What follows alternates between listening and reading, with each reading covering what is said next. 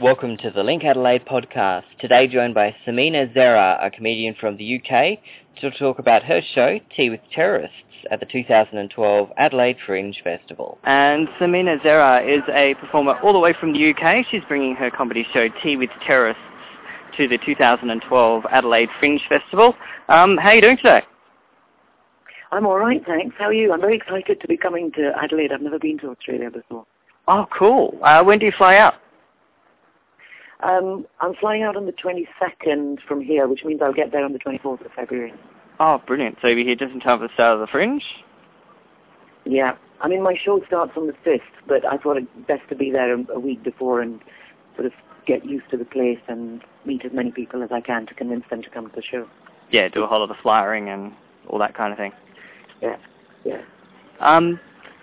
Now, you're pretty experienced, obviously, over in the UK, and come from, I guess, a variety of performing arts fields to come to stand-up. What's kind of your first love? It's not a question of first love, really. I'm just I have an incredibly short attention span, so I just need to do lots of different things, and I enjoy pretty much everything I do, and I've been lucky enough to do lots of varied things. And I've been doing comedy for a year now, just over a year. And I'm loving it. I'm really loving it, but I'm still discovering it as well. So it's very exciting. Cool. And what have been some of your biggest gigs that you've done? Well, I did the Edinburgh Festival last year. Huge. Yeah, I just did a 1-hour show, and it was slightly crazy because I had just literally been doing comedy for about 7 months before the actual show. But I did my first sort of 5-minute gig at the end of 2010, and I absolutely loved it. And I thought, well, I want to do more of this. So what should I do? And I thought, well, I know what, I'll do a show at Edinburgh. I'd never even been to Edinburgh for the festival. I had no idea what I was doing, really. It was a slightly insane thing to do. But in a way, it's quite good that I had no idea, because then I would never have done it. So I wrote this show, and I thought, well, I'll take it up then, we'll see. It'll be like a learning experience. Everybody said, yeah, don't expect, 5 people at the show, and don't expect anything. And by the end of it, I had, standing room only, I had a great review, I had people coming back with their friends. It was magnificent. It was such fun. It was a real highlight. Awesome, and hopefully you get the same reaction here in Adelaide. I hope so. I'm hoping so, yeah. Now, the title of the show is Tea with Terrorists.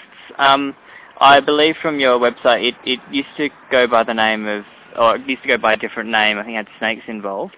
Why the name change? Oh, okay. So originally the show was called Punching Mice. Yeah, okay. Sorry. I don't know where snakes came from. I have no idea. But mice eat snakes. No, snakes eat mice even. That would be weird if mice ate snakes. So I basically, when I was writing the show originally, I had to kind of, put the show into the festival, and I thought, I need a name.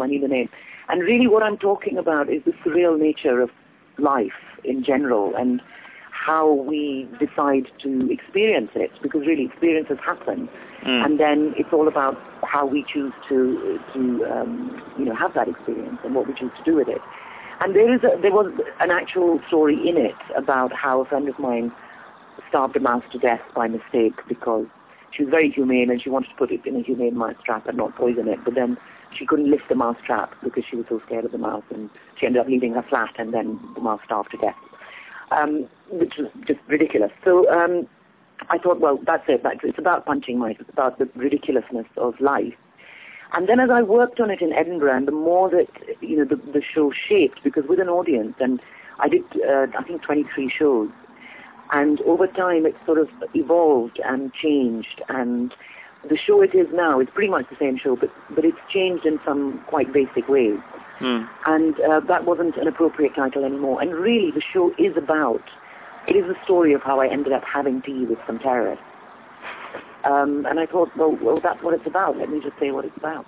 Yeah.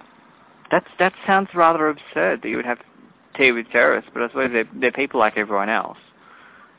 And, well, that's exactly my point. And to be fair, I mean, they were piss poor terrorists, the ones I ended up having tea with.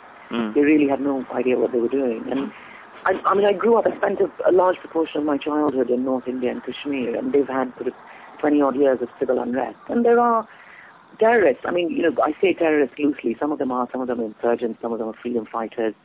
You take your moniker where you find it. It depends who's talking. So, people live with this. They live with civil unrest. They live with the disruption of their lives, and they've become, they're angry about it, and they're upset, and there's trauma, but they've also just become sort of, well, it's happening. Screw it, it's happening. I'm just going to deal with it.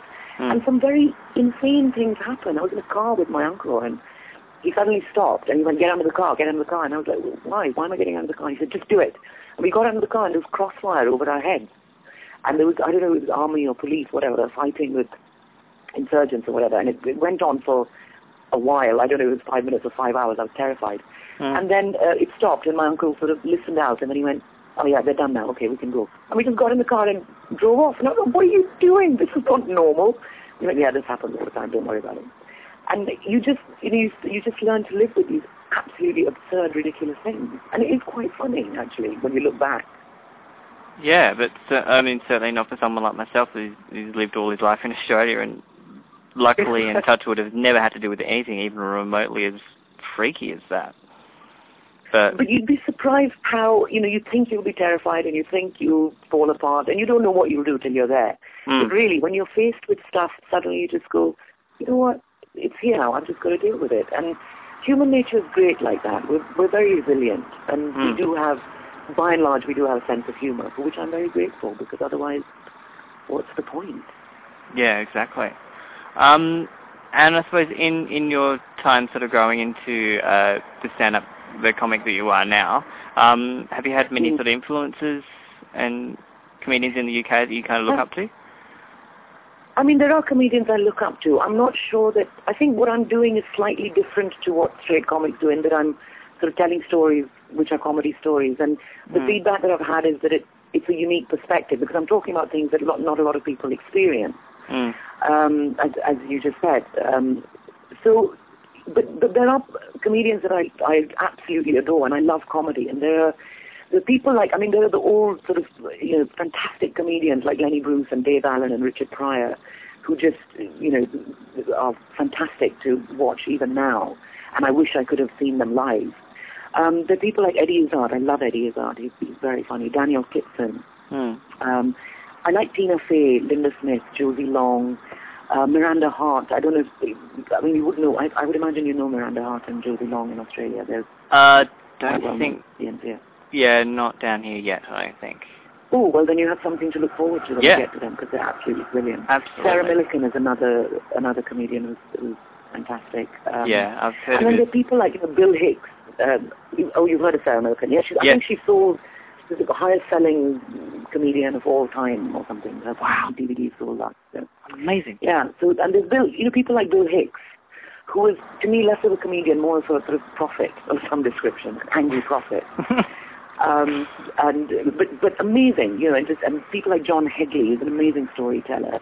Jerry Sadowitz, who's just very angry and bizarre and makes you question the stuff that you believe or you think you know. And Ross Noble, who's just very, very surreal. I think you know Ross Noble in Australia. Oh, yes, I think he's been tough his time down here. Brilliant, just absolutely amazing. So there's loads of this. When you watch somebody do something well and do it with passion and do it with joy, you can't help but be inspired. And there are loads of people out there who are just inspirational and wonderful to watch. And there's a list as long as my arm, really. Yeah. And I heard a couple of tip-offs about you. I had a gentleman email into LinkAdelaide by the name of Steve. I think he's written for TV comedy shows over there. He says apparently something about Steve Jean. Yes. Yeah. And he mentions your grandmother apparently is the most hilarious person in the world. Well, my grandmother is she is interesting, and I think there's something to identify with anybody who has a sort of strong grandmother. She's not a cuddly grandmother, let's put it that way. She's quite but she is an amazingly strong woman, and she's completely mental. I mean, she figures quite a lot in the show, just because because she's crazy. I don't know how to explain it. She's the kind of woman. This is what happened when I was about 19. I started smoking, right? And she absolutely hated it, but she couldn't say anything to me because I was an adult. So I'd be sitting in the garden, just minding my own business, having a cigarette, reading a book, whatever. And she'd just walk past on her way to somewhere. And as she passed me, she'd just look at me and she'd go, "Dancer," and then just walk off. Nothing else. Do you know what I mean? She's quite crazy. She's fantastic. And she does figure in the show quite a lot. So it's interesting when Steve picked up. He did like her. He sort of said to me, "Your granny is the star of the show." Yeah. When he saw it. Yeah. Beautiful. And the other link, I suppose, to you that we had recently is I've just done an interview with Dr. Blues, who I believe you in another one of your many talents do some singing with. I do sing with him. I sing with his band. I mean, I must declare an interest there and tell you that he is my husband. Oh, is he your husband? Ah, cool. Yeah, I was wondering why both of you kind of came in touch. It's like, that's really weird. They both know each other, and I've got him recording answers in another podcast to questions that I've recorded and emailed him. So he's going to record those and send them back to me. So, cool. So he's got one as well. But yeah, we're actually talking in person, which is kind of nice. That's great. I mean, Mike has been singing for years, and he's really wonderful. I don't know if you've heard his stuff, but he's a really good singer. Part of the reason I fell for him, there's something about musicians, isn't there? They're very irresistible. And he fronts the band that I sing the blues with. It's an amazing thing to do. I mean, I love it. It's absolutely fantastic to stand up there and just, let your pipes go and just... And blues is great. Blues is fantastic. It's gutsy and comes from, the pit of your stomach, and it's wonderful. I do love it. And Mike is so good at it too. Like he sort of sent me over his album, and a lot of that. Yeah, it's just classic blues. It's beautiful. It's beautiful, and he's an amazing writer, and he's an amazing musician, and he actually has no idea how amazing he is, because he does this stuff, and he goes out, and he just loves singing, and he has a really wonderful way of putting lyrics and music together. He's got a great voice. He does. Somebody said, Rob Clark, who runs a blues bar here, said that he sounds like the bastard son of Tom Waits and Howling Wolf. And it's kind of true. He does. And I remember we were somewhere, and there's some guy who was he's a harmonica player, and he was a big black guy, and he's a fantastic harmonica player. And he said to Mike, "You are the blackest white man I've ever heard." That's quite a compliment. A compliment out of it. Yeah, it's a huge compliment. So, yeah, I mean, I hope the show does well for him as well, because it'll be great. It'll be great to work. I'll be there every night doing his door for him. And lovely. No, that sounds great, and so good that both of you are coming out and spending some time at the Adelaide Fringe. But before I let go, I do have to ask, because I was reading up again on your website about some of your acting history. Okay. You appear to have acted in all the great theatres of London.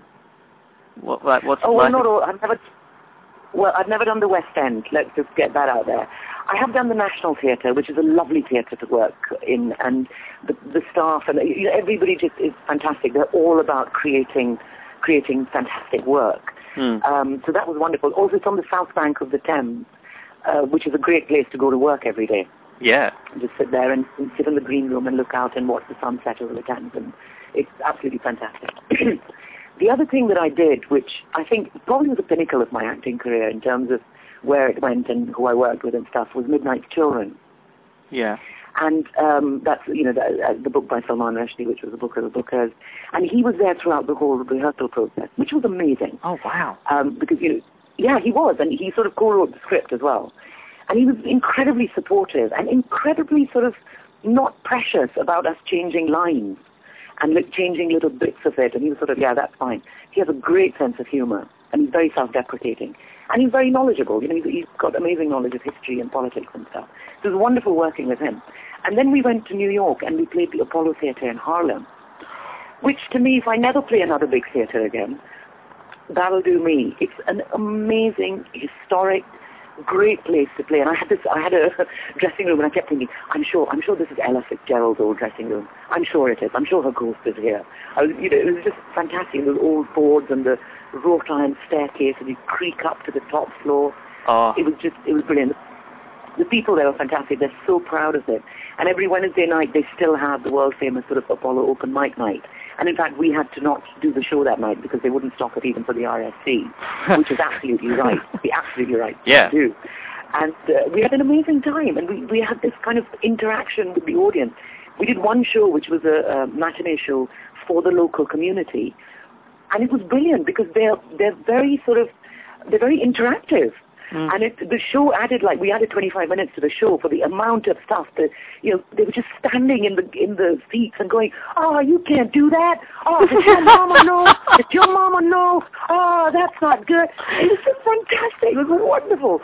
And it was real sort of theatre, as I imagine it would have been, in the days in the 1700s when people bought cabbages to throw at actors they didn't like and had sort of, were hooting and hollering and calling. Because now, of course, theatre is such a prim and proper sort of thing to do, isn't it? You have to be so polite. I know. And I just love having that, that amazing audience that just didn't give a shit and just all with it and really with the show. It was an amazing experience. I've been very lucky. I've been incredibly lucky in everything that I've done, really. I just managed to do some quite spectacular stuff. Tremendously. I mean, you're pretty much a triple threat. How's your dancing? Well, that is... Sorry? How's your dancing? How's my... Oh, it's 2 left feet. Really very, very bad. Well, at least there's something you can't do. There's plenty I can't do, mate. Those are the things I don't put out there. But everything you do seem to do, you do really, really well. Thank you. Sameena Zehra, thank you so much for being a wonderful interview for me about 11 o'clock at night here in Melbourne, which is where I am at the moment. I hope you have a wonderful season. I look forward to hopefully catching up with you during your time. Your show is called Tea with Terrorists, and you're playing the Austral Hotels at Red Room from the 5th of March right through until the 18th. Until the 18th. Yeah. And for all the details, make sure you check out our website, linkadelaide.com.au and adelaidefringe.com.au. Sameena, I really hope to see you at the Fringe. I hope to see you too, Stephen. Thank you very much. For more information about Sameena's show, make sure you check out our website, linkadelaide.com.au, or visit adelaidefringe.com.au.